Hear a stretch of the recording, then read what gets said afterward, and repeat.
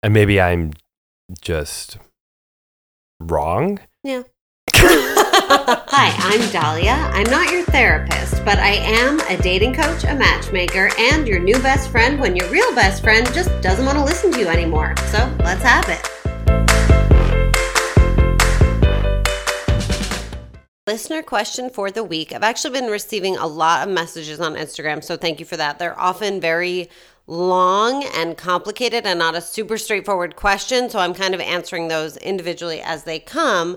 But all of that said, rather than a direct listener question, I am going to give a little tip, which I was at a party and I started talking to this guy and he is engaged and very happy. And I was like, oh, how did you meet your fiance?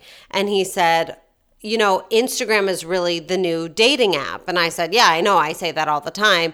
And what he kind of meant by that too is I think he knew this girl through some other friends or something, but he did a deep dive on her Instagram profile, which, as we know, I often discourage because I don't think someone's social media is a real reflection of who they are. And I don't think you can really say like, I know I have a lot in common with this person based on their Instagram. But all of that said, you have to be aware that that is how people are using Instagram. So whatever you are putting on your Instagram is being used to kind of determine the type of person you are, what it would be like to hang out with you. People will go from your dating app profile to your Instagram and kind of compare notes. I did have a male client who had a tendency to post kind of like sad or feeling sorry for himself posts on Facebook and Instagram. And I really encouraged him to A, stop doing that, and B, go back and delete all of that because someone is going to look through your post history. I wish they wouldn't because we've all had, you know, our not great moments. But you have to be aware of what you're putting out. So if you're putting out like,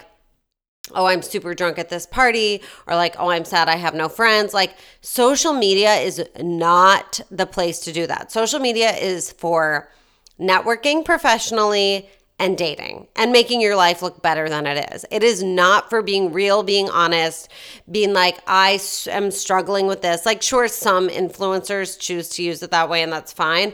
But for you, if you're, you know, out in the dating world, do yourself a favor and just don't get too personal. Make your life look fun, happy, positive. Only put good pictures of yourself. Do all the things that we hate about social media, but there's a reason that we do them. That is what it's used for. Think, if I did a deep dive on my own profile as someone who's considering dating me, what would I think?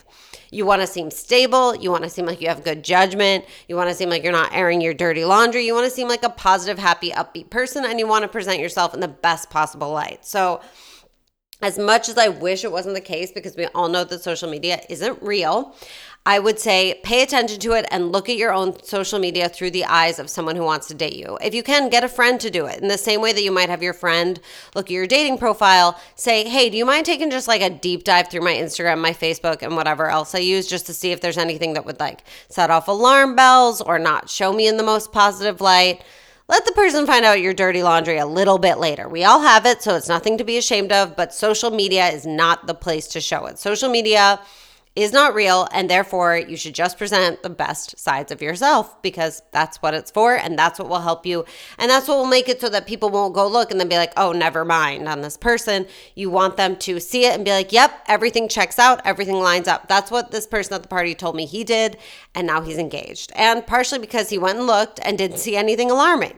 So be smart about what you're putting out there. Save your deep emotions and your raw moments for your friends, close friends, personal friends, family, all that. And just be happy, sunshiny out there on social media. Send your listener questions to me, Not Your Therapist Podcast on Instagram, notyourtherapistpodcast@gmail.com. I'm happy to answer anything, long questions, short questions, also open to all of your feedback. So I will look forward to that. I am here with the hottest bearded man in the world. No, I shouldn't say that because my fiance has a beard and, you know, it's beardish. Beardish. Yours is like, okay, I'll say the hottest Amish beard because it's gotten to that point. But more importantly, I'm here with my editor of this podcast. The eye contact is really intense. I'm an intense eye contact person. I'm kind of known for it in some circles. Sure. I'm here with Josiah Thorngate, who you hear me thank at the end of every episode because he's amazing and does all of my editing and is so patient and wonderful with me and puts up with all of my craziness and my texts in the middle of the night, and he is so great. And up until this point, I never even thought to ask him to be on because, well, I think he was like in a relationship, but he wasn't really telling me. He was kind of trying to keep my prying hands out of it. And then recently he was like, so I should probably talk to you. And then we kind of decided together he would come on the podcast. And then he was like, just so you know, it's going to be a train wreck. And I was like, great. I love train wrecks. Also, I can't imagine anything you do being a train wreck because you're like so calm all the time. It's a facade. Really? Is it like that, like calm on the surface, like you're a duck, like you're calm on the surface and then underneath your legs are flapping really fast? Sure. That's the thing, It's right? it's That's like how they that, stay yeah. afloat. You're a duck. Okay. Yeah. You're a duck. I'm a duck. A duck with an epic beard. Josiah, you're great. Should we just like jump right in? Do you want to tell me what's going on?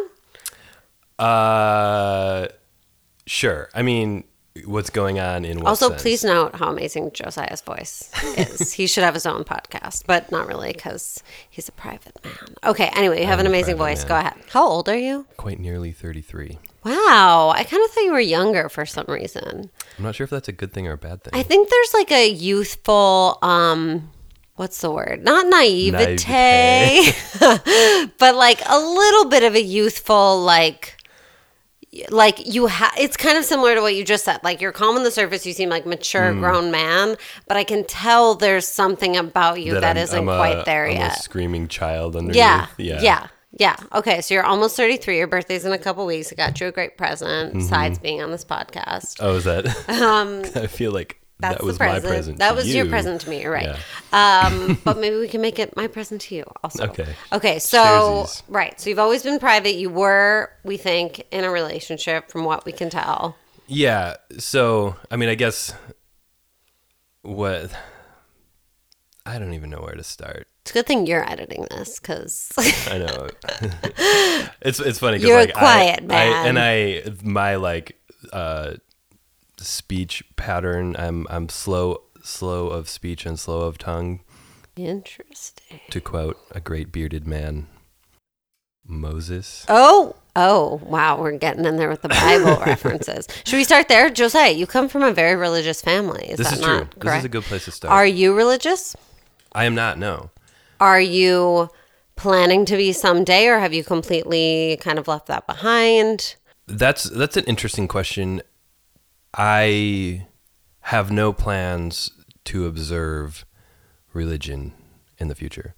I have the short story is, and like it's not germane to the topic of the train wreck that is my dating life, or at least not directly. So I'll keep it short. But the short story is, I did not find it useful, and I did not find it real in any sense, despite the fact that I grew up immersed in it. And so I left and have not really looked back. You're from a family of 9 children, is that? Seven Seven. children. Yeah, my parents have 7 children. Where do you fall in there? I am the fifth. The fifth in order of birth. 7. Yes. Damn. How does that make you feel? In what sense? It feels great. Because you're not the oldest, you're not the youngest. There's the fifth. definitely. I mean, I think there is like middle child syndrome is a thing, and I think it's pretty evident that like myself and my next older sister, the fourth, are the quiet ones. The rest of my siblings are not the quiet ones. I mean, there are degrees of that, but and I'm sure some of them will hear this, so I need to be careful about what I say. Only if you want them to. Yeah, I mean, but yeah, like my sister and I were punished as children with like being grounded from reading. Wow. What did they make you do instead of reading? Go play outside? Yeah, it's just like, oh, you didn't do your chores no books till tomorrow or something like that. Wow, you know? wow. So are all of your siblings, are the rest of them mostly still religious? Also to varying degrees, but yes, more or less they are. Some of them are very religious, like my brother is a pastor. Whoa. I mean, my dad Whoa. is also a pastor. Well, are all of your siblings in relationships? My siblings are all married. Your siblings, every single one of them, all 6 of them. Correct. And you are the lone wolf.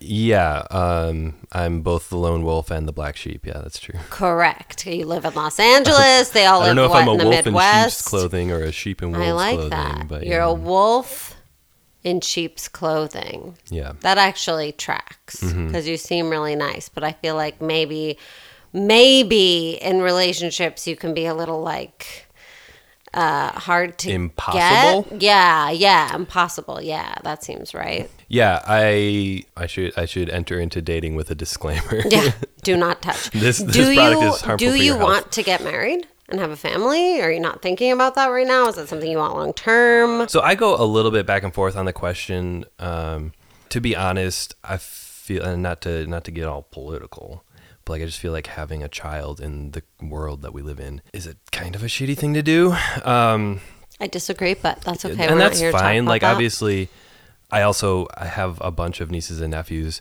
who are just without question the best part of my life, and so obviously it's complicated. But I also just like can't imagine, like obviously I can't imagine having a child right now. I can't imagine being a parent and attempting to raise a child right now. But I also can't. That's not true. Sometimes I can, but like I can't really imagine a future in which it does make sense for me to be raising a child. Okay, but what Did that about track? being married? What about being in a marriage? In a Long-term marriage. relationship? And obviously you're very recently engaged. Yes, I am. I think marriage is stupid. And like maybe it's just because I'm ignorant of the circumstances that cause people to want to get married, but like I also can't imagine ever being in that situation. Like I can't imagine, like even if I was in, which I never have been, but if I was in a situation where I was in like a committed long-term relationship, cohabitating, I just don't understand like why take that extra step. It's at that point, One it's a is health piece of- insurance. Okay. 2 is security for both. What just security? to be like it just gives you certain, rights and privileges that you don't always get. Not everywhere recognizes domestic partnership. Totally. And like, but that is like what's at the root of my complaint about it is like the reasons are legal. Like it's a legal Yeah, thing. what's wrong with that? Well, I think the problem I have with it is that there's this mythology about what marriage is, and about like, oh, it's true love. It's like this perfect, like the one shows up and you fall in the blah, blah, blah. And then everybody's a prince or a princess and whatever. And I just don't buy that. The majority of marriages end not in someone's death. And like, it's mostly about creating a legal structure. Yeah, And but I think there's nothing wrong with creating a legal structure if 2 people want to commit to each other and, have a family together, or even not. It's just nice to know, like, I have the commitment from this person and we have agreed to something together. I also think what you're saying is true, that a lot of marriages don't last, but more and more that's actually changing as people are getting married later in life. So it's not like I'm 23 and I'm marrying the first person I ever loved. No, it's like 100%. I've made a conscious decision based on who I am now, which is why I think it should be illegal to get married before you're 30. But because I think that's absolutely. a large reason why the divorce rate has been so high for so long, is because there's been this tradition of people getting married really young, which I just don't think you're ready to do at that point. You need to see more. You need to find out more about yourself, experience more things. And then I think there are many ways to do marriage. There's open marriage. There is companionate marriage. There's marriage where after 20 years together, you're like, well, I don't exactly want to rip your clothes off anymore, but you're still my best friend, my partner. We share all this property. We have this financial obligation to each other. What else can we do? How can we make our marriage better? And I think marriage is becoming a much more kind of like malleable thing for people. Yeah. And I think like in practice, that's true. And I think that's kind of what I'm getting at. like, if that's what we're doing, if that's what marriage is now, like, the legal conception of marriage has not caught up to it. And also, like, in certain aspects, the cultural conception of it has not caught up either. I mean, part of my major complaints about marriage comes out of the fact that I was raised so religiously. And so, like, I have not been to a wedding of a friend of mine in years because they all fucking got married already. And wow. Yeah. I mean, most of them, like, they seem okay. Their marriages are fine, whatever. But for me, it's about, there's a cultural pressure that sort of created this myth that you're not an adult until you're married. Like, that there's, and I think specifically in the very conservative religious culture where I come from, but even outside of that, I think it's still true. Like, there's pressure to get and be married that is wholly separate from the question of whether or not you should. I also, you may not know this, but I was a wedding photographer for a lot of years. And so I witnessed firsthand good and bad examples of, you know, people getting married to each other. And you can tell, like, even just on the day itself, just interacting with the people, with the families, you can tell, like, when this is absolutely, and like some examples of it are like, yeah, these people are amazing with each other. But most of the time that was like the older, like the mid 30s people who are getting married, where it's like, you're fully developed, you're fully grown into, you know, who you are as a person. And you have a strong sense of, I just saw this picture back here. What the fuck? I was like, wait a second. What's going on? It's Matt's face a million times. His friend made that for him on his 30th birthday. Good. Well, that just derailed my train of thought. But I hear what you're saying. I think a lot of your opinion about this is also coming from your background, that you're kind of in this rebellion against it, which makes sense, but means that, like, there's still a phase in which you could figure out how it could look or how it could work for you. It also means maybe never. Maybe it's not for you. Yeah, and I bristle a little at the term rebellion, just because in the way you used it makes it sound like I'm a child rebelling against my parents for the sake of it. And I think, like, there's so many, sure, I've rebelled against, like, basically every aspect of my upbringing, but not for the sake of the rebellion, but because it didn't make any sense for me as a person. And I think maybe the marriage thing is just part of that. Yeah. I mean, rebellion in terms of, like, part of this is, like, my parents tried to raise me religious and tried to make me be, like, into Judaism. And I think largely because of the pressure they put on me, have absolutely no interest in it. Like, I have some cultural interest in it and I'm, like, proud of it, but I'm also like, no, they push it on me and therefore I don't want it. And who knows what would have happened if they hadn't pushed it on me. As a kid, I probably would have been like, why don't you guys push it on me? Like, there is an aspect to, no matter what your parents do for everyone, you're going to explore the other option. And you might be like, I actually like this option better. Or you might be like, okay, now that I explored that option, I actually still like the thing that I was brought up with. Both things can happen. And it's not to say that, like, you're a child or this is coming from a childish place, but it is a little bit in response to what you were surrounded by and what you grew up with. And I think there's a way in which you can, like, go against it really hard and then come back by finding your own way of doing it. Maybe not. I also can say, like, I never thought I would get married. I never believed in any of that. And I would say all the same stuff you just said. And then I found someone that I'm excited about. And he even asked me, like, because I was talking about wanting to have a kid. And he was like, is marriage important to you to have a kid? And I was like, you know what? Now that I think about it, yes. I think that's a very smart, mature way to go about it. And I wish more people would go about it that way. But it also brings up the same question about, like, the way the legal conception of marriage has not caught up. Yeah, no, it's not great. Because the fact that it makes more sense legally to have a child with a partner that you're married to just doesn't reflect the culture we live in.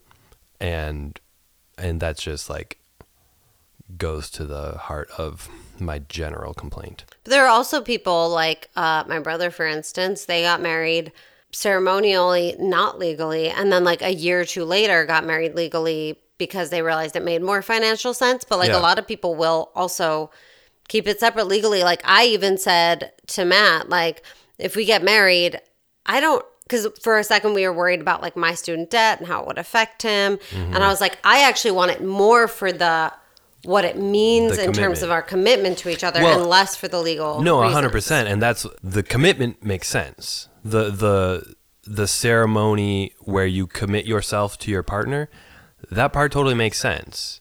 It's the legal half of it where it's like in the eyes of God and state, where it's just like, what the fuck are we even doing? Like, but you can always define it, and I feel like when you can meet, define it however you want. however you want. You can do whatever you want legally with it too. You can make up your own agreement. Like you can do exactly, that. and that's why it just becomes the problems with the legal aspect of it all come in on the back end of the marriage, because I feel, and like I have only anecdata to back this up, but I feel like so much of the problem with divorces, like there's so much pain and contention around them, is because of the legal aspects of it. Totally. Like, or like the emotional aspects play into in a way that it just doesn't make sense that it should be like that. And all the like the bullshit about grave digging and like taking half of my stuff and like all of that, those stupid stereotypical lines that people use to talk about marriage. It's just. You mean gold digging? Isn't that what I said? You said grave digging. I was like, is someone digging up your grave because you got married? Yeah, a little bit. No, I hear you. And I don't know what we'll end up doing, but there's also a good argument for a real detailed prenup, because then you figure all that stuff out before you're mad at the person. Right, but even that has issues. Like, look, anytime a relationship ends, there are issues, and there's no cute, pretty, nice, sweet, flowery, hugging way to do it. Like whether or not you're involved officially in front of the law, if you have shit together and you've lived together, it's going to be messy. Will it be a little more messy and painful when you have to deal with all these lawyers if one person is fighting it? Yes, sure. But like, it's not great no matter what. Totally. But I'm just saying, like, because I think like if you're getting married, have some kind of a prenup, because that just makes sense. The problem comes in with the weird stigmas about prenups generally. Yeah. Well, I think we need to get over that, because I think that's my whole smart. fucking point. Like, we need to get over all this bullshit before this can make sense again. I think it's smart to work all that stuff out when you love each other, rather than when you've hurt each other and you're parting ways, which can happen. But you've done a really great job of avoiding the question of your own love life. You brought up marriage. I just wanted a short and simple answer. You're the host, Dahlia. I wanted a short and simple answer, and instead we got into a theological debate about marriage. I want to know what the train wreck is and what happened. Okay, well, to run down the saga of the most recent relationship I was in, and I don't know how much context is necessary. Anyway, I moved to Los Angeles last year, in August of last year. I wasn't dating. I wasn't looking to date, but I happened to meet someone just at a bar. You know, we got drunk and went back to her place, and then we had, spent a couple hours talking to each other and just like hanging out, and we liked each other, and so we decided to like keep seeing each other after that, and it was great for a little while, and then it wasn't anymore. And this is the thing that happens to me when I'm in a relationship with a human being. So what typically happens to me in a lot of relationships that I've been in is that it'll be really, really great for a month or 6 weeks or 2 months or whatever, like a super brief period of time. And then I will just kind of lose interest in, not in the person, but in spending so much time with them. I'm a very I very much embody the alone but not lonely sentimentality a little bit. You're an introvert, obviously. I'm a total introvert. Yes. Thank you for noticing. And really hard not to.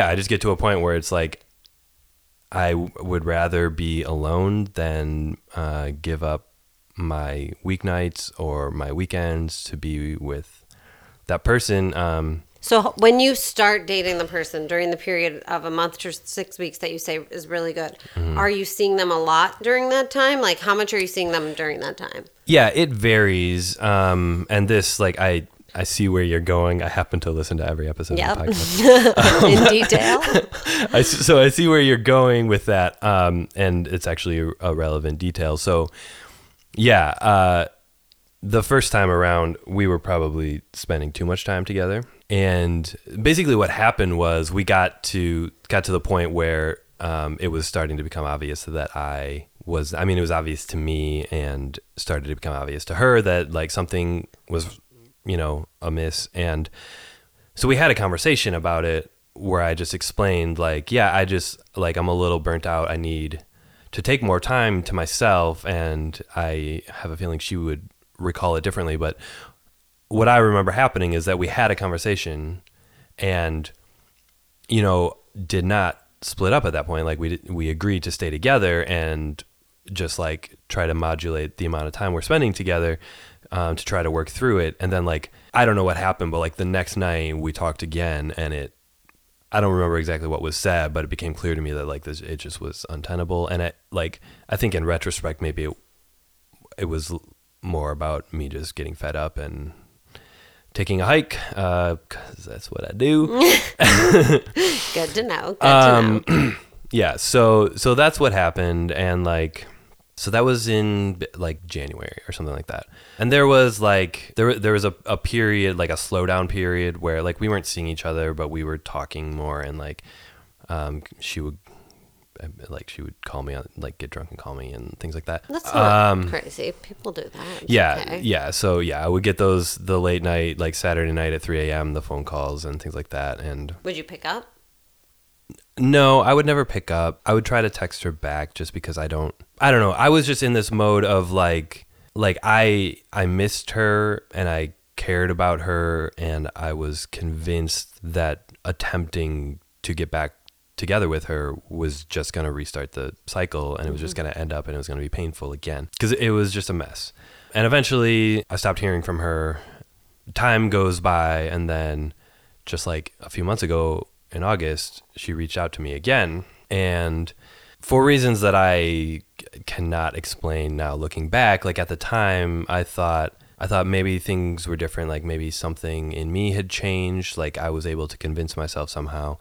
Giving it another shot was a thing that made sense at that point. Mm-hmm. And it was definitely different the second time. Like we had that sort of history and baggage that definitely was pressing on the relationship basically all the time. So it was worse the second time. Not worse, but like the things that were good about it the first time were still good about it, but the things that were bad about it were different, if that makes sense. And so like the things that we would argue about or fight, like not argue, like obviously I don't yell at people, so it was never imagine. Yeah, but like the things that we would have to talk about were different things, I mean, one of the big things was that like I like was seeing someone over the summer, like someone else, for like a month, and she was super hung up on that in a way that was like baffling to me because I was like, we as far as I knew, I was never going to see you again. Right. So why would I not date this person who, was briefly interested in me?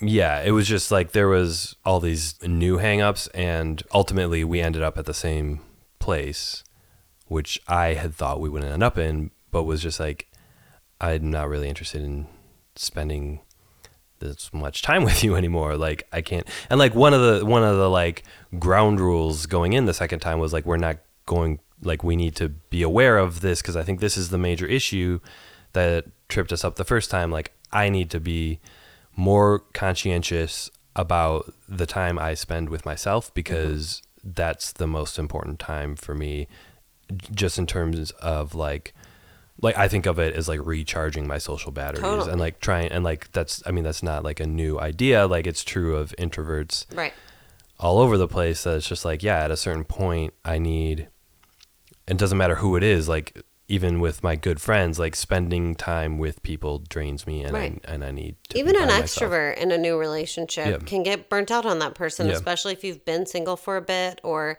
if you're an adult, you need time to yourself, period. For sure. You can't spend all of your time all of a sudden with another person without getting sick of them. Yeah, and I think that's right. Yeah, and that definitely just became the issue again, and it's sort of like the same thing happened where we, talked about it, and we don't need to get into the details of like the fights we were having, but like it got to the point where we really needed to hash some things out, and we did, and we didn't break up. We're like, we're going to work on this. Like, we can keep doing this. And then not long after that conversation, I was just discussing it with our mutual friend Noelle, and she she basically said like, look, I have just been cool and like let you do your thing, but this was fucked from the beginning. Oh like, my God, what are you even her. doing? and I realized that she was right. And so I mean, you do listen to this podcast quite frequently, and you know that probably what I say is when people break up, they're usually breaking up for a reason, and if they get back together, they're going to break up for the same reason again. Yeah. Unless a significant amount of time has passed where they have both grown and changed and worked on themselves, and I mean like over a year. Yeah. Generally, if you get back together, you're just going to find yourself in the same rut. Not just because people don't change that much in a short amount of time, but whatever it is about that other person is going to bring out that same thing in you. And if these are the roles you've rehearsed, you're going to fall back into those roles again when you're in the same situation. Yeah, and I I have never done that before, like getting back together with someone. And of course, like if we're comparing timelines, she and I got back together about the same time I started working on this podcast, and so I did not have the benefit of your sage advice going in, or else things might be different. So you were basically like, the same thing is happening now. Do you think objectively, if she had been able to be like, I'm cool seeing you twice a week and giving you as much space as you need, was that really the issue, or would something else? Obviously, that wasn't really the issue. Right. Like, I mean, the issue, when I am being honest about it, is the issue is that I didn't like her as much as she liked me,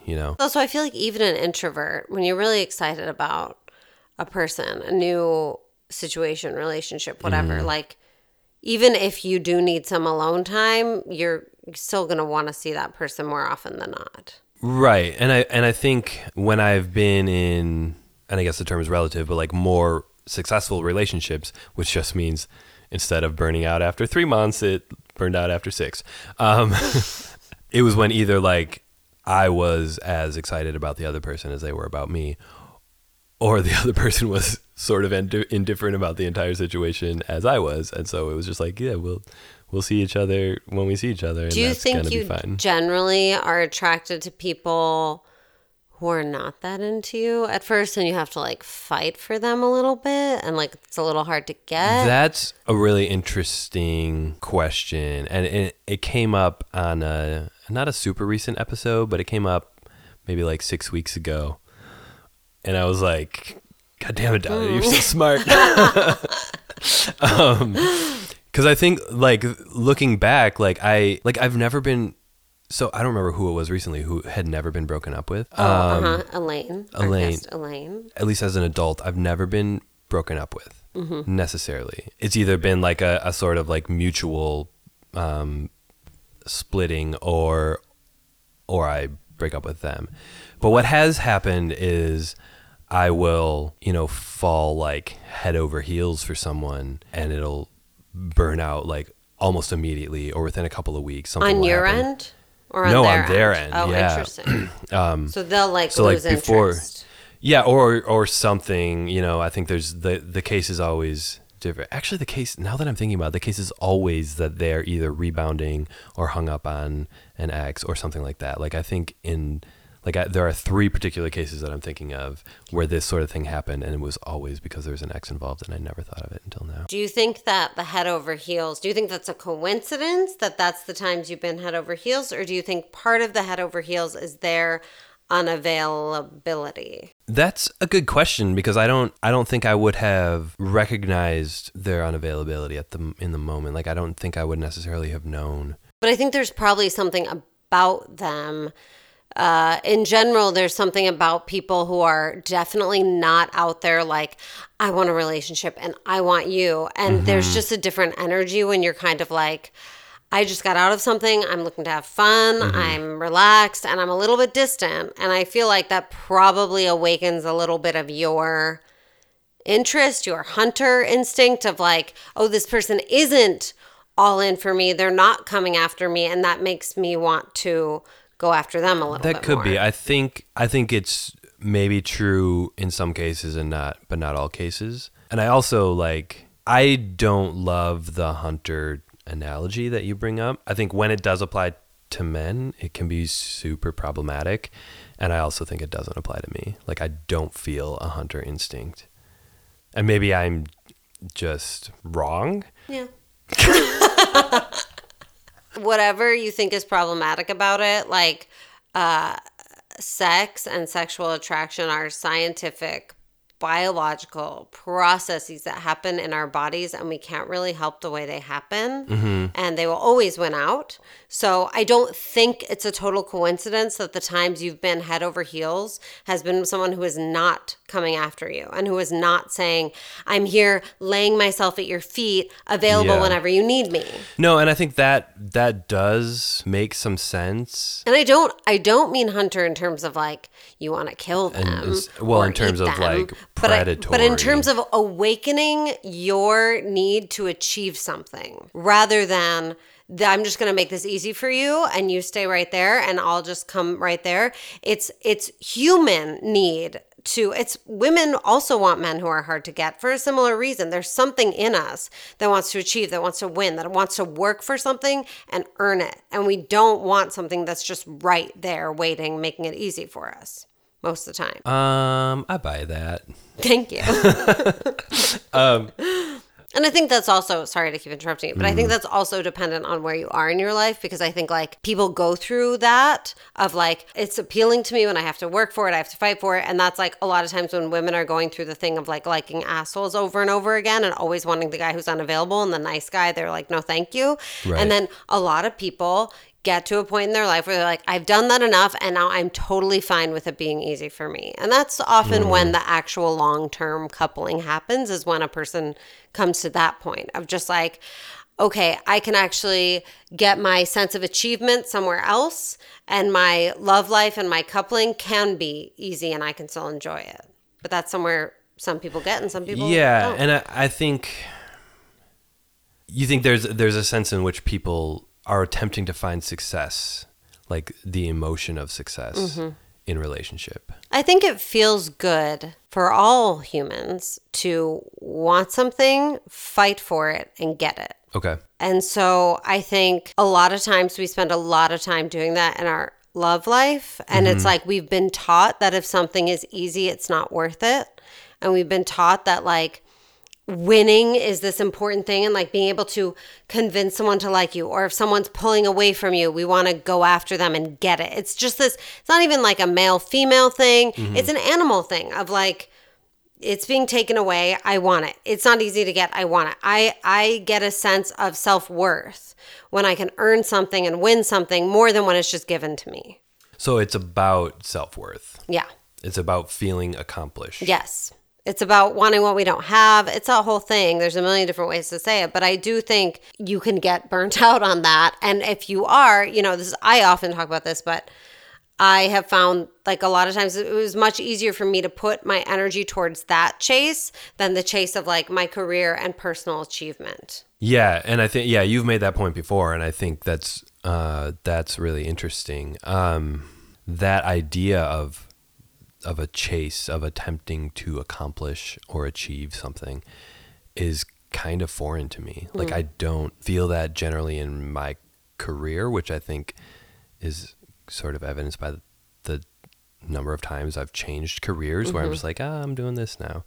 Like, I have sort of goals and ambitions, but I don't feel that sort of drive that you see in certain people and that you hear described as sort of this quality to aspire to. That's always been a little bit foreign to me. And that's fine. Like that's... I think it's fine. Yeah, it's fine. It's actually great and it's refreshing. There are a lot of people who, they're ambitious to a point, like they want to be able to support themselves and enjoy their life, but they're not like, I have to be at the top tip of my craft or whatever. But not talking about your career, but with relationship, it just sounds a little to me like the people that have really piqued your interest and been this kind of hot and heavy, fast and furious, you're so into them in a way that you're not when women make themselves super available to you. And who knows, like if any of those had actually panned out, once you spent 6 weeks or your magic amount of time with them where you were seeing them so much, you might have gotten similarly burnt out with them as well. But the fact that you never got the chance to means they're always on this like pedestal in your head because you don't get to like have the real life relationship experience with them. It just sounds a little like that piques your interest when they're not making it so easy for you. I have you at a bit of a disadvantage just knowing the details of these situations. So like the one that most recently happened, which was that like brief relationship I mentioned that happened earlier this summer, which was ending just when you and I met. It was not like you just described. It was we met, and she, like in the early stages of it, I was the one that was more like aloof, and she was the one that was pursuing in a way. And like I really liked her, and I don't know how normal this is, but like I don't have like a list of criteria for like people I date. Like, good, because you know I hate that. Because that's terrible. But there are certain traits that I find more relatable. For me, like I relate better to people who are a certain way compared to a certain different way. Again, I don't really think about it this way, or I don't make decisions based on this. But if I had a checklist of things, she checked a lot of those boxes, right? But like at the beginning, she was, being the aggressor, for lack of a better word, and even like said something like she just said, "I think I'm falling for you," to me. And when she said that, and it was like in a text, so I was like, in my car or whatever, and I read it, and I was like, that feels like, I didn't respond. Like this is how I reacted. I was like, that feels like a lot really fast. I don't know how I feel about that. And I just like thought about it for a minute, and I was just like, fuck it, I'm in. And then like in the span of like a couple of weeks, it all went to pieces. It went to pieces because of her. She lost interest. I don't know exactly what happened, but she's back with her ex now. Okay. Would you say that you are someone who likes a little bit of drama? Oh God, no. I hate drama. It seems like you like drama. No, I hate it. I do not want drama. But you allow this kind, like someone saying, "I'm falling for you" over text, and you saying, "Okay, fuck it, I'm all in." Like that's a very dramatic move. But that's super uncharacteristic of me. But then the other girl, the one who you just broke up with, who you dated back in January and then again in August, or whatever that timeline was, also is clearly a dramatic person. Like, I don't know if you like drama consciously, but I think you're a little bit drawn to women who have extreme emotions about you, one way or another. Or maybe it's just that you don't like doing the work. I can't help when women have extreme emotions. Look, you can't help it. You're a handsome guy, but like, maybe I feel like a dick now for saying that. But like, maybe you don't like doing the work. So when a woman is like, "I'm doing it all.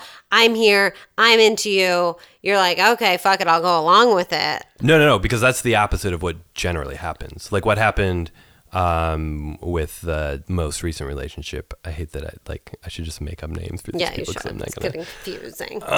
Person B. Yeah. Okay. Trying to figure out what the train wreck aspect is here, because you were like, "My life's a train wreck," and I'm like, you seem to have like a control of the situation. So just for clarity, when I said it might be a train wreck, that was more about I wasn't sure how I would perform in terms of the. Gotcha. I thought you were gonna like context. fall apart and cry. Oh no, You're that seems highly unlikely. Do you have a problem with your own dating life, or are you just like, "I'm cool the way I am, whatever happens happens," or do you want something to change? I would love something to change. What do you want to change? How do you want it to be different? I want it to not suck. How does it suck though? Because it seems because like, it just never like it. Because it you never haven't been. Nothing ever gets anywhere. Okay. Like there's like. Robbie, who was on last week, had never been in a relationship more than like 3 months. Yeah. And like that's not literally true in my case, but it's more or less true. Got it. And I related to him quite a bit, and just that like it just never works. And it's just like, I mean, I don't know how many of these really brief, not quite relationships that I've been in now, but there's a definitely a pattern of like, I meet somebody, we like each other, we hang out for a while, I get bored, we move on, and it repeats. And I don't know what the fix for that is. Let me ask you this. When you say there are certain traits that work with me and other traits that don't, what are the traits that you characteristically are attracted to that work with you? What are the common of these people? Yeah, so The way I think about it is a little bit like there are characteristics of the women that I have dated that, allowed for this, whatever the relative success of that relationship was. What are the And characteristics? so, but it's different. Like for each of them, it's a different set of characteristics. And so like in my head, I just have this like sort of tally of like, these are the things that I connect with in a person. And it feels, and maybe this is just bullshit, but it feels like it will finally work for me when I meet someone who like embodies a critical mass of those characteristics. Interesting. What a Does that sound scientific way to look at dating. I mean, it's not Really scientific great. at all, but Interesting. I just want someone to come into your life and like flip you upside down, because I think that you have too much control over your emotions and you get bored, which I mean, there's no real, like, I can't tell you how to not get bored anymore. Right. All I can say is like what you think is your type obviously isn't, because if you've been dating that type and that's the type that you get bored every single time. But I haven't. Like, I don't think There has to be something have a in common type. with all of these people. What is it? God, I if I knew, Or do they all have a certain look? no. Do they all approach you in a certain way? Is it a feeling that you get when you meet them that you're like, oh yeah, I'm going to date this person? No, and I think, like I'm saying, like I'm drawn to a certain aspect of each person, but it's not the same thing each time. Do you think that when you start dating someone, you really let them into who you are, or do you kind of perform? No. Right. So you perform like boyfriend time for a month, and then you're like, I'm burnt out. I need my alone time. This is who I really am, and now I'm bored. I don't think it's necessarily performing boyfriend time, although I mean maybe that's one way to like quantify it. But so like one of the things that I connect to is someone who is engaged with like the social and political issues of the day, right? And so like I'm thinking specifically of a certain person, and like that's how we connected to each other. Like on our first date, we talked about things like that and like really connected in the way that we discussed those issues.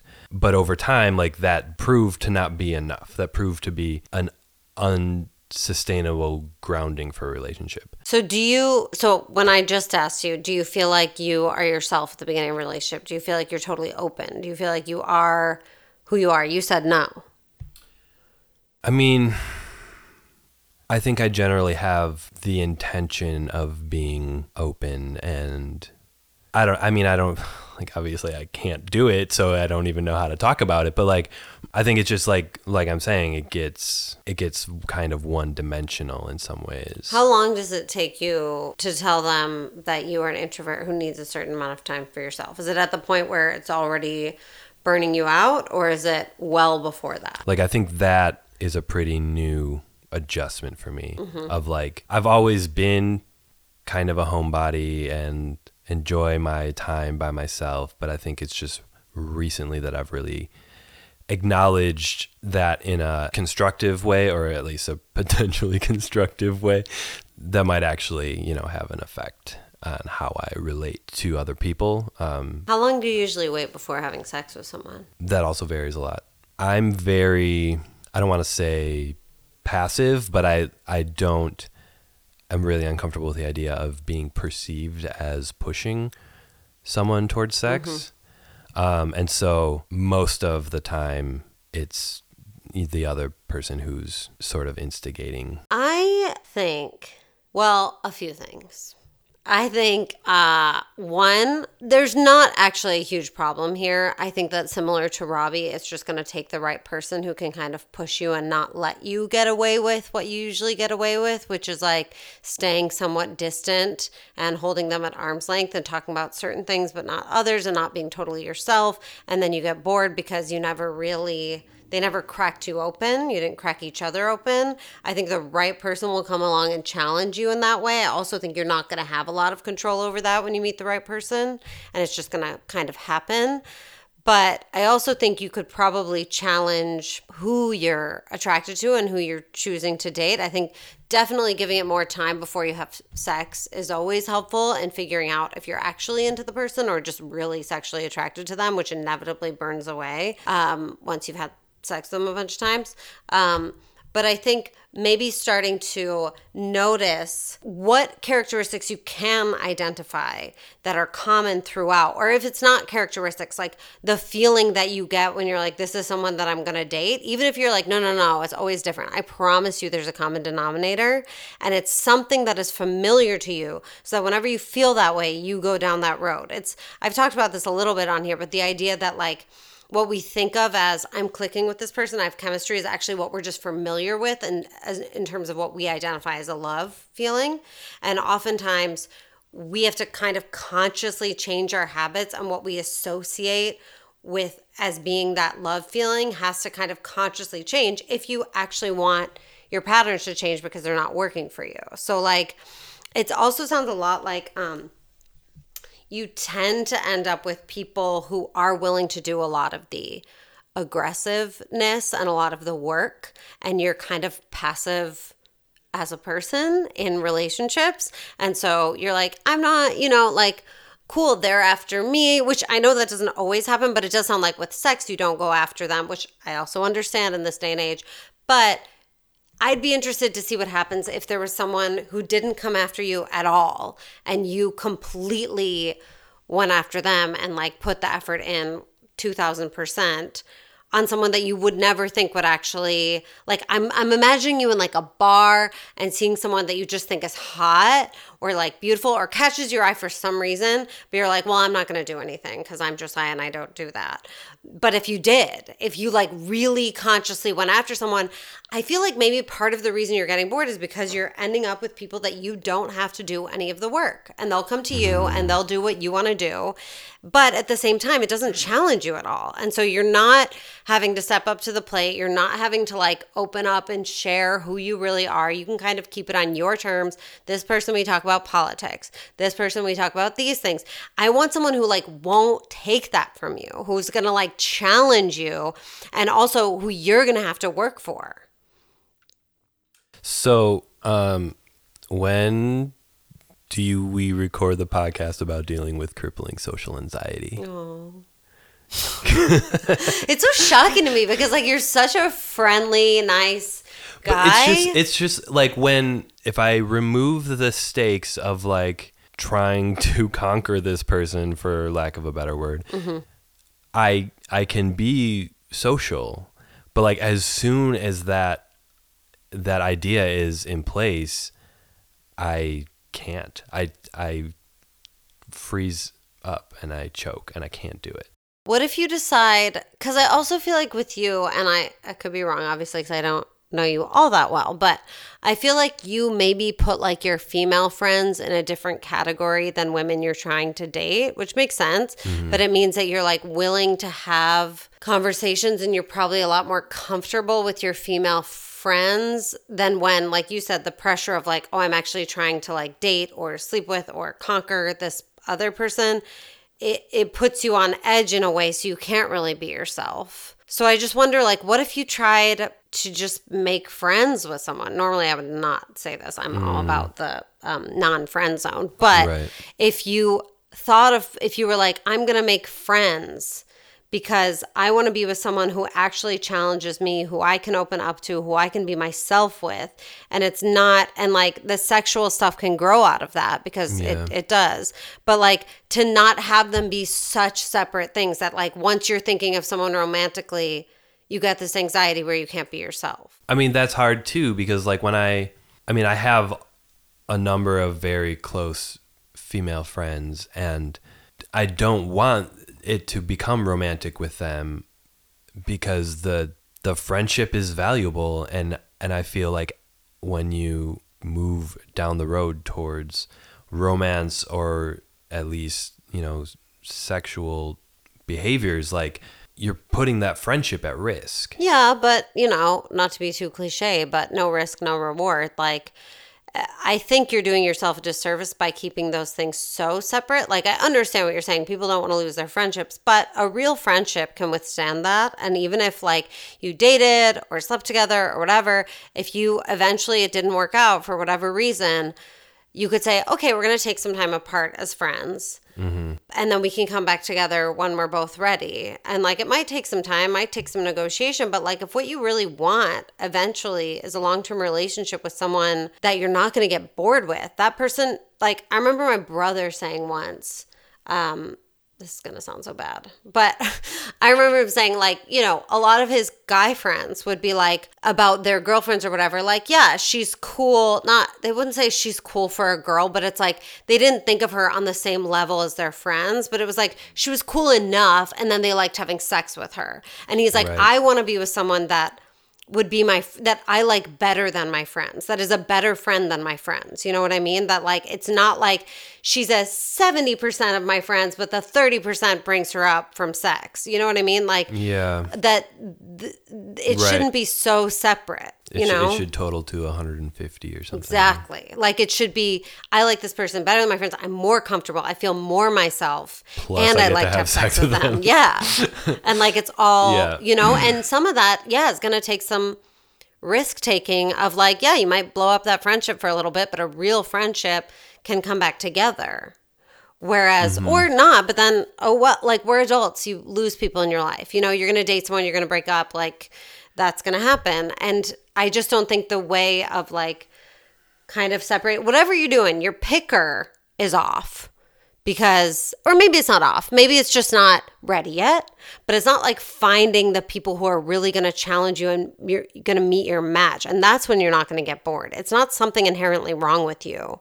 It's just that I think you're deciding that that attraction feels a certain way, or love feels a certain way, or chemistry feels a certain way. So you're entertaining the same pattern over and over again, instead of consciously trying to be like, but what if it feels different? What if I go about it differently? What if I don't go through the same steps of Josiah in a relationship? I mean, that makes a ton of sense, and I am clueless at how to turn that idea into reality. Yeah. Easier said than done, I know.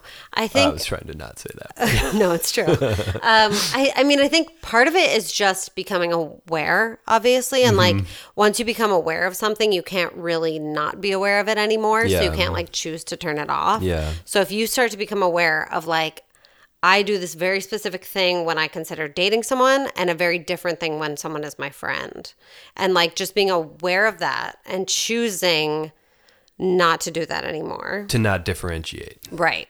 And to also like challenge who you are choosing to go down the relationship road with and who you're choosing to go down the friendship road with. Right. Well, and like I definitely avoid going down the dating road with people who are friends, or even like friends of friends, you know, just because it's contrary to what you might think. I hate drama, and I just don't want to have any part of it. I want my social relationships to just be easy. I mean, I think that like also stems from being an introvert. It's not easy to make friends, right? And when so you don't want to you're an ruin those introvert. And so when you make real friendships, the risk is so much higher, and like the reward is honestly lower. Like, especially like to tie it all together, when you have an attitude that relationships are all temporary, like romantic relationships are temporary anyway, and like the friendships are the ones that are going to last longer. Kind of, but if you're in a friendship with someone and they get into a romantic relationship, guess what? You're going to lose a large part of them anyway. And like, they're still going to be your friend, but you know, it's like, as adults, yes, we have long-lasting friendships that matter and we care about each other, but everyone kind of like grows, gets into a relationship, has a family, moves away. Like, things shift and change all the time as adults. So you can't really, nothing is fixed. Nothing is going to stay exactly the way it is forever. I understand that, and like I know that I can't count on all of my friendships to, like, if relationships are temporary, so are friendships. But I think, at least in my experience, my friendships are much more durable, and that's in spite of the, you know, distances between me and my friends. And like I have a very good friend who is probably by some metrics my closest friend in the world. And until I moved to Los Angeles last year, we never lived in the same place during the duration of our friendship. But she's still one of my closest friends. Yeah, it just seems to me that like, and like the people that I talk to regularly I don't see them, but we talk to each other. Sure. I mean, I get it. I get that friendships are important and it's hard, but I just think you're doing yourself a disservice. And I think when you keep these two things so separate, the person you date is never going to live up to the relationships you have with your friends then. Like it has to be someone you would genuinely be friends with. I think that's a good question to ask yourself when you start dating someone is like, if I took away my sexual attraction to them, do I like them as a person? Would I be good friends with them? Could I see a long-term friendship with this person? And I think that could be a good question for you, because a lot of times when we start dating someone, we're willing to forgive a lot of stuff we would not forgive our friends just because we're sexually attracted to them. So we'll kind of gloss over like, oh, they're kind of boring sometimes, they're kind of annoying sometimes, or I don't like this thing they said, but you know what? I really want to have sex with them. And we'll kind of forgive that for a while. And then eventually the sex is sex and it's great, but it wears away enough that we're like, oh, now that thing is really prominent and now I just find you annoying. Yeah, and I think like that's definitely true of relationships I've been in. But I also have been in relationships with people that I am now still friends with. See, there you go. You're totally capable of doing it. You just proved my point. Wait a second, I'm confused because I thought I disproved your point. No, you proved my point. You are fully capable of being in a relationship with someone and being friends with them after that. So that dissolves your like, I don't want to fuck up my friendships things. Oh, I see. Yeah. I mean, there's a bunch of answers here, and unfortunately we can't talk forever, but we could. We could just go and go. I know a real good editor. I think you are going to want to start challenging who you're typically attracted to and who you typically let be your dating person and then who you let be your friend person. Can you, and maybe it's not as simple as me just asking you now, but can you give like pointers like how to do that?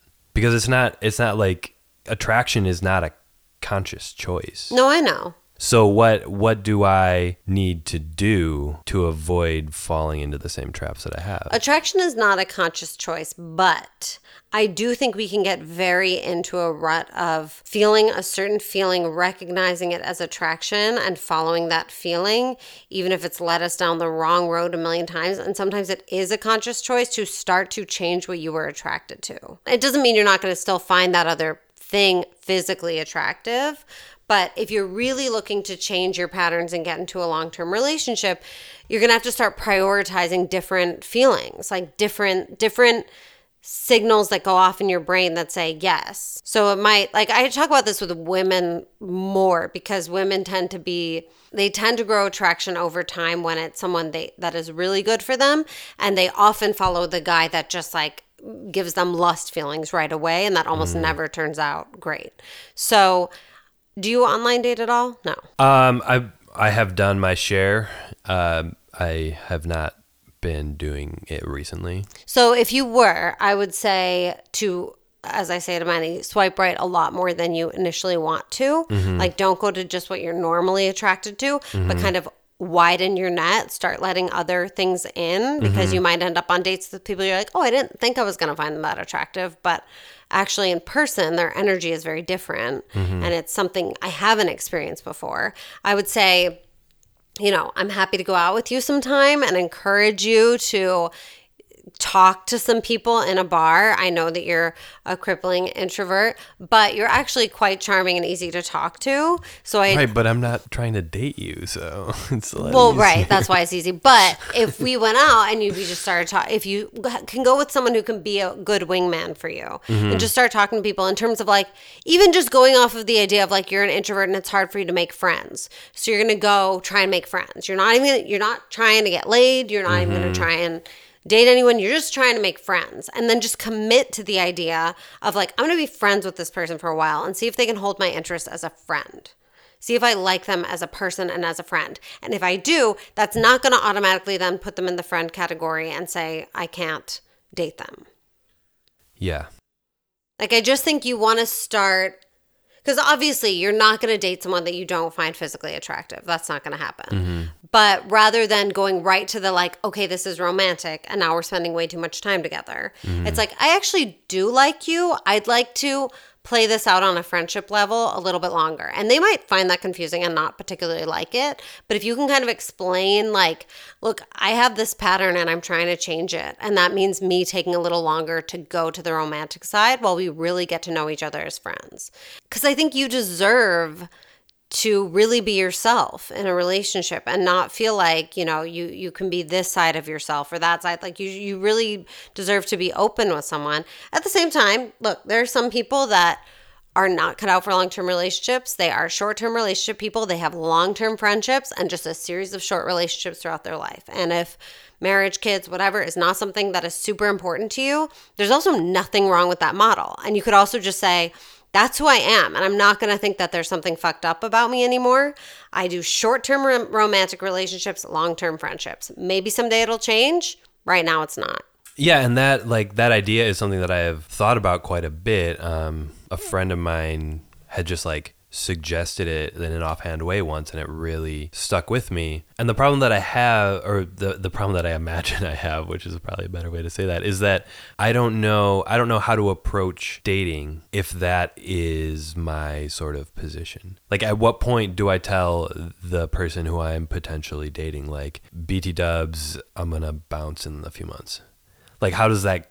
I think there are people like that everywhere. Yeah, but how do you find those people? Well, a lot of times it's going to be a rebound person. Great. Yeah, seem to do well with those. But I think, all you can do is be honest. And if they choose to go along with it, like a lot of times they're going to be like, oh, that's fine, that's fine. And they're really going to be convincing themselves that they're going to change your mind. And then they're going to come to me and be like, why didn't he end up wanting to be in a long-term relationship, even though he said he didn't want a long-term relationship?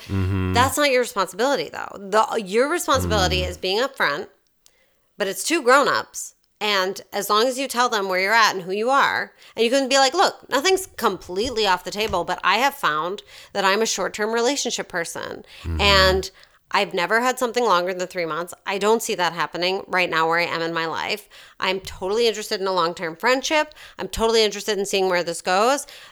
Who knows? Maybe even taking that pressure off of it will actually change it for you. Like, will actually make it so that if they know that that's not what you're doing, you can just both kind of dive in head first, be who you are, because there's nothing to lose. And there's no like, oh, we're going to move in together at some point, or like, oh, let me make him meet my parents. Maybe if the pressure's off is when you actually could develop lasting feelings. That's interesting. And sure, some women will be like, okay, thanks for telling me, not interested. You might lower your numbers a little bit, but I don't think you have a problem finding people to sleep with. I'm going to say you don't. That's not, and I'm also going to say, like, that could be where you are in your life right now. Yeah. Could change in 5 years, could change in 2 years, could change with the next person. They could just slap you up. Like, I thought that about myself for a long time, because I would lose interest after 3 months, 3 months, 3 months, 3 months.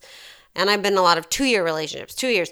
And I was just like, maybe I'm just not a person who's cut out for long term. That's because I wasn't with the right people, but also where I was in my life, it was not the time for me. Yeah, and I have definitely considered that as being a thing. Like, I've never, as an adult, I have never been in a place where I think, like, forget like 5 or 10 year plans. Like, I've never been in a place where I'm like, yeah, I can probably count on being here for 2 years. Like, that's just I have never been in that position. I would say I think we have solved you. I don't think we've solved me. We've solved you. I think the answer for you is to stop feeling like you have to fit into this mold that other people want you to fit into in terms of what you want in a relationship.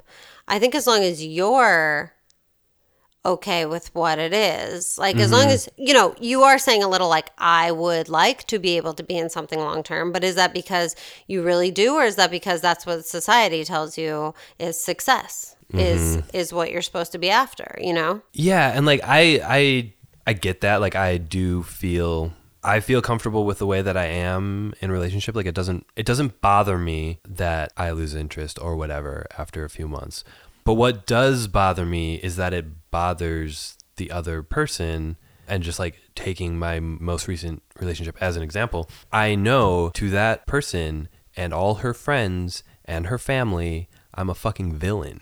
And like my side of the story is never told. And when the reality is like at some point I had to decide to prioritize my own well-being and happiness over hers. But that context is never provided from her side. But who cares what her family thinks? Like, if but you I were but I with like her, I do like, and I totally get that, but I do care a little bit because I like to that's think of fine. But if myself you as a were with good her for person. 5 years and you broke up, the same thing would have happened in terms of what they thought about you. So, But the reality is, like, I was in a 5-year relationship once, and I'm now on very good terms with that whole family. great. So what's the problem? But I'm saying that that's not the case in But then other there's nothing you situations. could do. Like, you have no control over how someone else is going to talk about you. I know what that they're I'd gonna have tell to no your family. control. Like, I'm sure I have plenty of that in my past, but like, that's the nature of romantic relationships. Most romantic relationships do not end with like everybody holding hands and dancing around a fire pit about how much they love each other. Like, most of them end, and they have to, because a person isn't able to let go of another person without getting angry. Like, her getting angry is her coping mechanism, and you have to let her have that too. And like, you have to allow people, as long as you are being honest and upfront, which I do think is the one thing you could change about what you are looking for and what you're capable of right now, or what your past has been, or whatever it is. Because I'm not saying you could never be capable of a long-term relationship, but if you know right now that like, this is your pattern, then you can just share right from the beginning. And if they choose to be there, there's no responsibility on you. Like, then it's, you did what you could. You told them, they're an adult. Ending a relationship is never going to be like joy and light and laughter. It's going to be hard. People get hurt. Maybe you can come back together and be friends, as you have with some of them, which is quite impressive because it's not common. But like, for the most part, you kind of have to let go of what their family's going to think, what they're going to think. As long as you were honest and straightforward and did the best you could, which you did. You didn't do anything. You didn't abuse her. You didn't coerce her. You were just a person that tried your best, and it wasn't a match. And that doesn't make you a bad person. I think you're right objectively, but it is a little hard to convince myself of that sometimes. Totally. I know. It's hard. We have guilt. We're human. And you're like, obviously a good person. But you didn't do anything horrible to her. You didn't cheat on her. It just, you were the one that called out the fact that it wasn't working, and you had to be honest about how you felt. And I think if you can be honest from the beginning, it will also take the pressure off of you. I think also part of what's happening too now is you're so aware of your pattern that like you're kind of already there when it starts. Like, you're already like, I know I'm going to get sick of this person in a few months. And you already probably have a little guilt about it. And you're already probably trying to protect against it, which is not allowing you to be totally yourself, which is not allowing you to be totally present in the relationship while it's happening. So of course you're going to feel bad coming out of it, because you're going to be like, I wasn't even really in that, or I didn't treat her well enough, or I wasn't really there, or was I a bad person? Because like, you weren't really there, because you were like already anticipating what you were going to do wrong and how you were going to disappoint this person and let them down, or how it was going to end badly. And all relationships end until they don't, and then they still probably do, because you die. But it's like, we can't really protect against that stuff.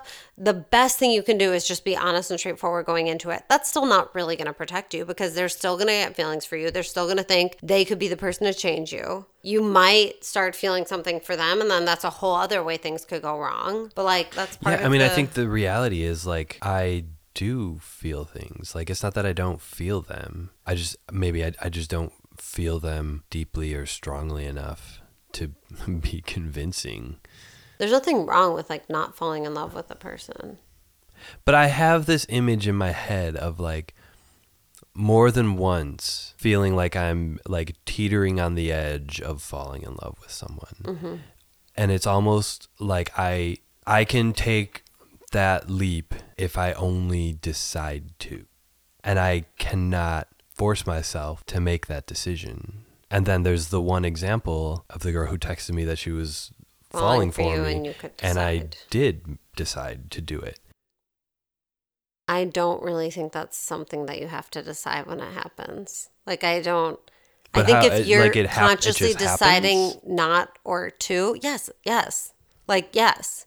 I think you can decide, do I keep seeing this person? And that's where I'm saying you could change your habits a little, of like, I'm not going to keep seeing them if I don't see them as someone I would actually be friends with, or I am going to keep seeing them even if it doesn't feel like I normally associate with someone I would date, but I really like them as a person and a friend, so let me see what's there. Those things you can decide. You cannot decide whether you fall in love with the person or not. And if you're consciously thinking about it and deciding whether to do it or not, it's probably not love. What is it then? It's liking someone a whole lot, lust, like enjoying a person, but I just don't think that love is that concrete. I don't think it's that like able to like decide yes or no. I just do not. I don't. No. I think you can have very strong feelings for a person, but if you're going, should I fall in love with them? Should I decide to fall in love with them? I'm going to decide not to fall in love with them. And that's not it. You need someone who's going to like overtake you. And there's nothing wrong with the fact that like your last 5, 10, 15 relationships have not been love. Like there's a reason people do get married and commit to each other, because usually it's like, whoa, this is what love is. If it was something we could feel with every single relationship we're in, no, of course we wouldn't commit to one person. There's a reason for that. And it's not to say it can only happen with one person. I don't believe in the one. I believe in like different people at different times in your life are right for you. And there's probably, at least 100 people who are the one for everybody. Like you have 100 the ones out there. But it's just like, which one are you going to meet? When? And I think if you're having to think that much and ask that many questions, it doesn't mean you shouldn't be in a relationship with them, but it's probably not it. I don't think it's confusing when you're in love with someone.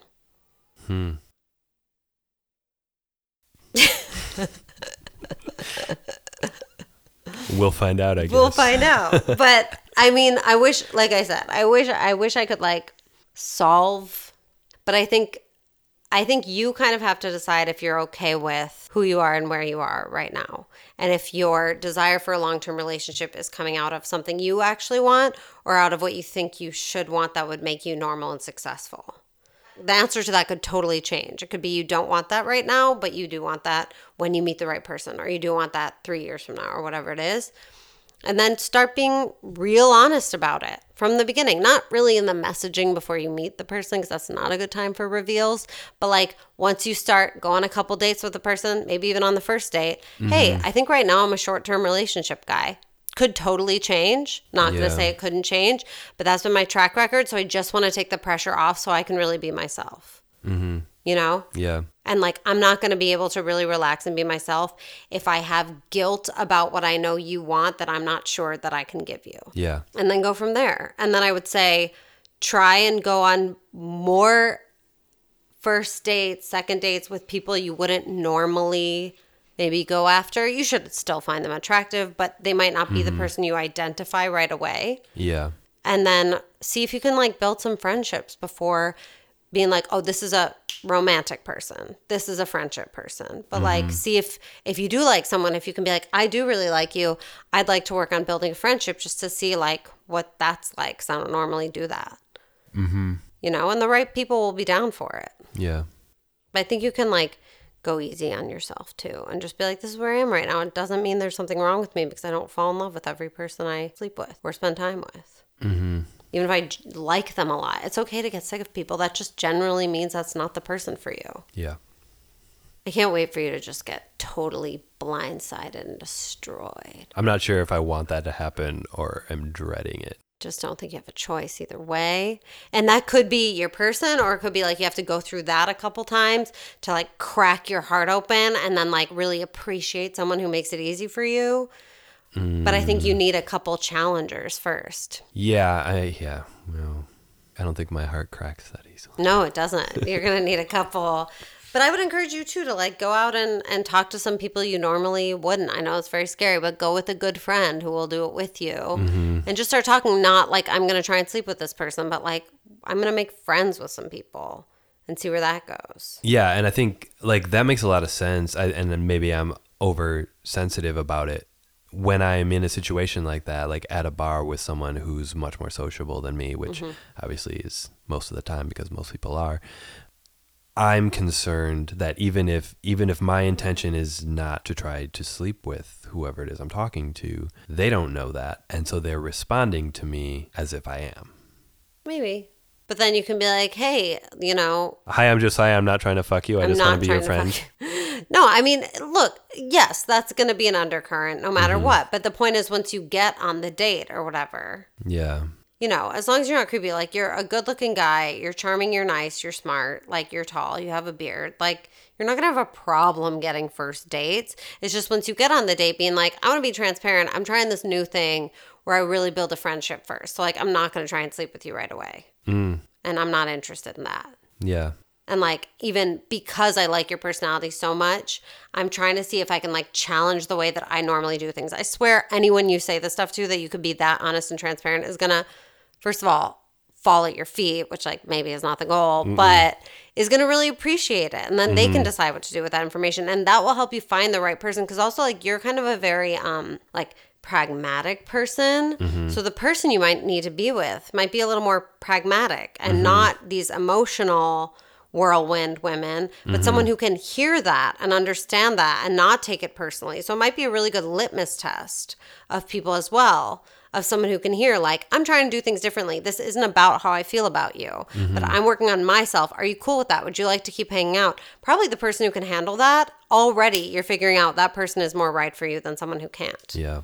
That makes a ton of sense. Yeah. You should be a dating coach. But we could do an update. I want to hear how this goes. But I think you should at least start going on some more app dates, because for an introvert, that's also like an easier way to meet people. Yeah, and it definitely I'm has happy to take a look at your profile. I don't even know what they fucking look like at this point. Send them to me. I'll do some work. But start there. Just get on more dates and see what happens when you start just being radically honest about where you are right now. And instead of kind of like shaming it and trying to hide it, just being like, this is where I am. Can you take it or not? Does it make sense like, in the context of app dating? Does it make sense for that to be in the profile? Or is that a way? I think that's too soon. I think you want to meet the person for, just like I say, you know, don't put like, I'm looking for a relationship, or like no one who's not looking for it. It's like, the app is not a place to have a conversation of substance in any way. It's to get two people in a room together, especially for an introvert like you, who's not going to do it as easily out in the world. Yeah. And get in the room together. And then once you start vibing, that's where you stop yourself and say, I'm not going to go down the same road that I always do. I'm going to tell this person what I'm dealing with. And it still might end up that you're just in bed together that night. That's fine. But like trying it, you know, and just trying to break your own patterns a little bit. And like, what if right from the start, I'm honest about who I am and what I want and what I'm working on, and not trying to like fulfill this image of a boyfriend that this person has for me. Yeah, that sounds great. Right? Yeah. Yourself. And there's so many people out there. Like, yes, some women will be like, that's not what I want. But there are plenty, especially nowadays, all different kinds of communities. You could also look into some alternative apps. Meaning? I think there's one, I don't know if it still exists, but called Feeld, Feeld. If not that, there'll be things like it where it's people who are not necessarily looking for that traditional monogamous man and woman on the road to marriage thing, but it could be like, I'm looking for a friend with benefits. I'm looking for, you know, a relationship that looks different. Yeah. You know, maybe that's a friendship for a while and then we see how we feel, or whatever it is. I think there are apps out there with alternative things, but more importantly, I think just get in the room with them and see if you're vibing, and then see if they can handle your honesty, and don't take it as a like rejection. If they can't, take it as a litmus test. Yeah. For someone who's right for you. You need someone who can handle it. Yeah. And who's going to challenge you too, and maybe push on it a little bit. Yeah, I mean, I think challenging me is a big thing, because I just get bored. Right. But they can't challenge you if you're not bringing your full self to the table, because then they think they're getting you, but then like only a quarter of you is there and the rest of you is over here bored. I mean, do you think, and I know you keep trying to wrap up and we keep moving on. Go for it. Do you think that, like, if I am with someone and I start to feel bored, is that an opening to say, like, how would I, if I want to get that person to challenge me, how do I get that to happen? Or is it just like, if I start to get bored, it's kind of over already and it's time to... I think the first thing would be to ask yourself if you really feel bored, or if it's just getting too real for you, or if it's getting too comfortable or too close to an actual relationship, and so you're pulling away and telling yourself you're bored. Yeah, I mean, Because I don't know that you can tell someone to challenge you more. No, and I don't think so either, and that's why I asked the question, because it just doesn't seem like a thing that can happen. I think you're going to find that out more. I think that's less about, it's that whole like show don't tell thing in writing. It's going to be more about if you can be upfront and honest and truly yourself from the beginning, you're automatically going to weed out people who are going to bore you. Because it's going to have to be someone who can really handle it, yeah. You know?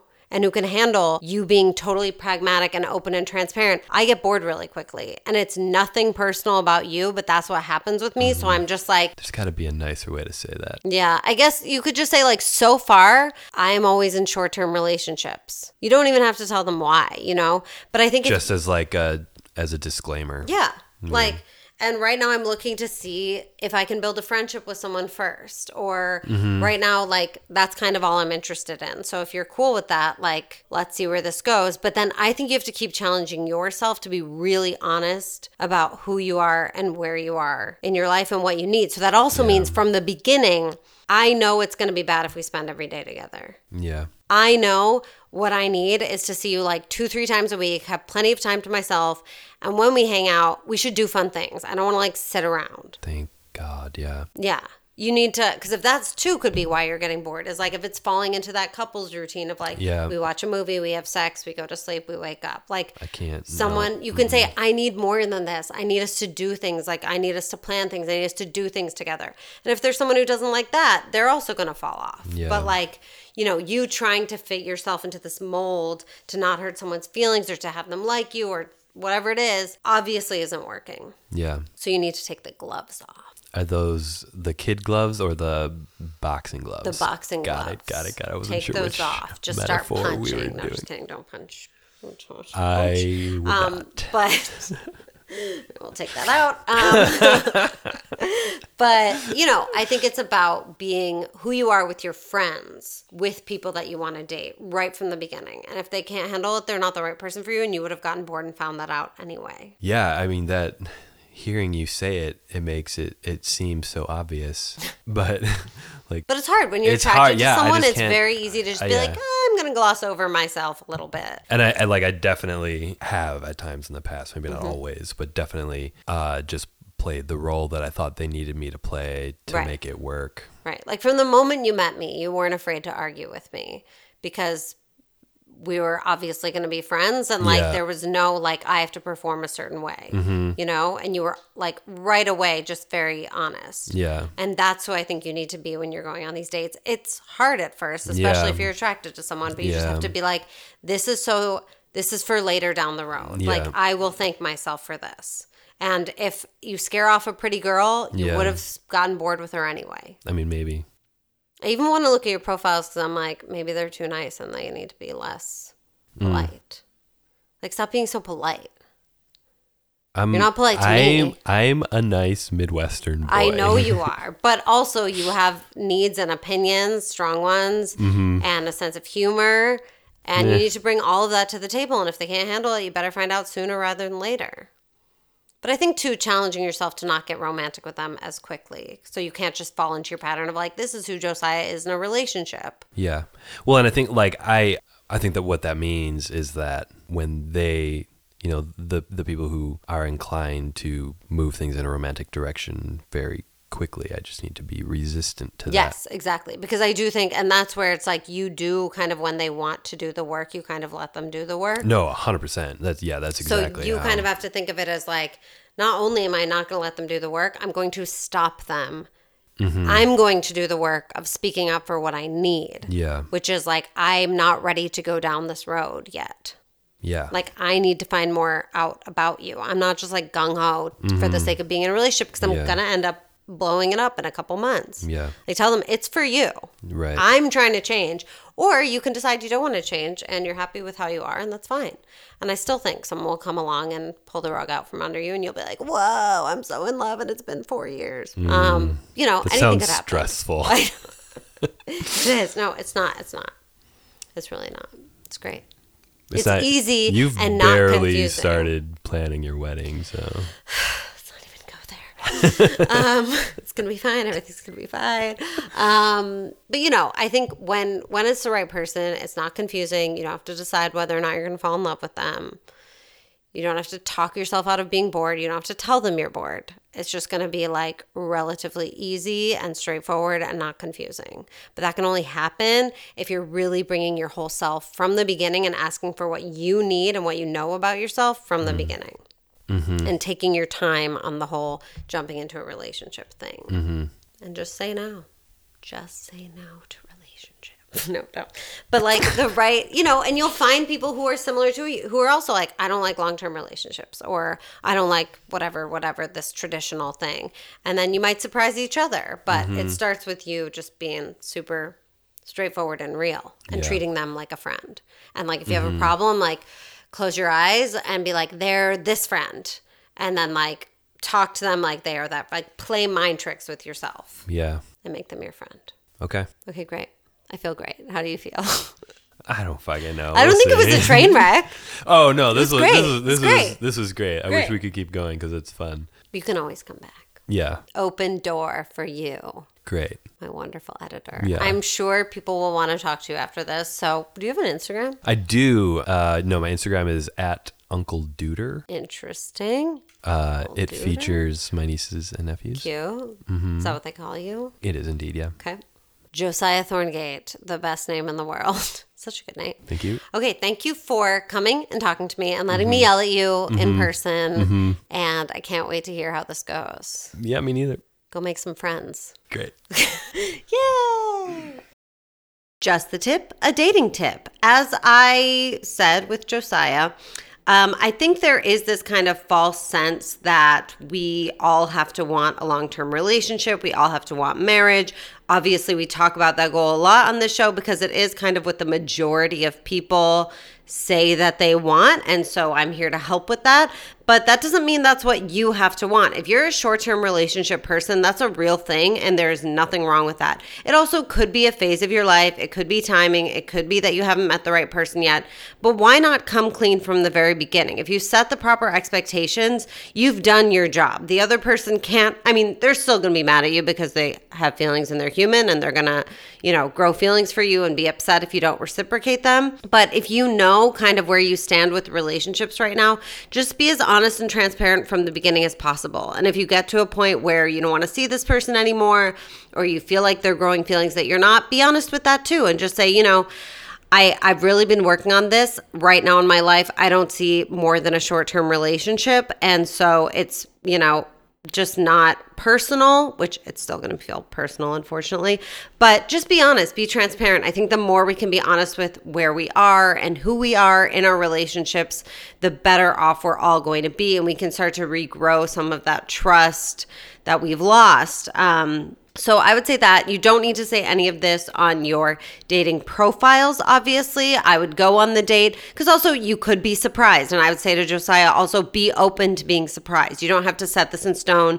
You don't have to decide this is who you are, but you can just be open and communicative. And as I said, that will automatically weed out anyone who can't handle you for who you really are.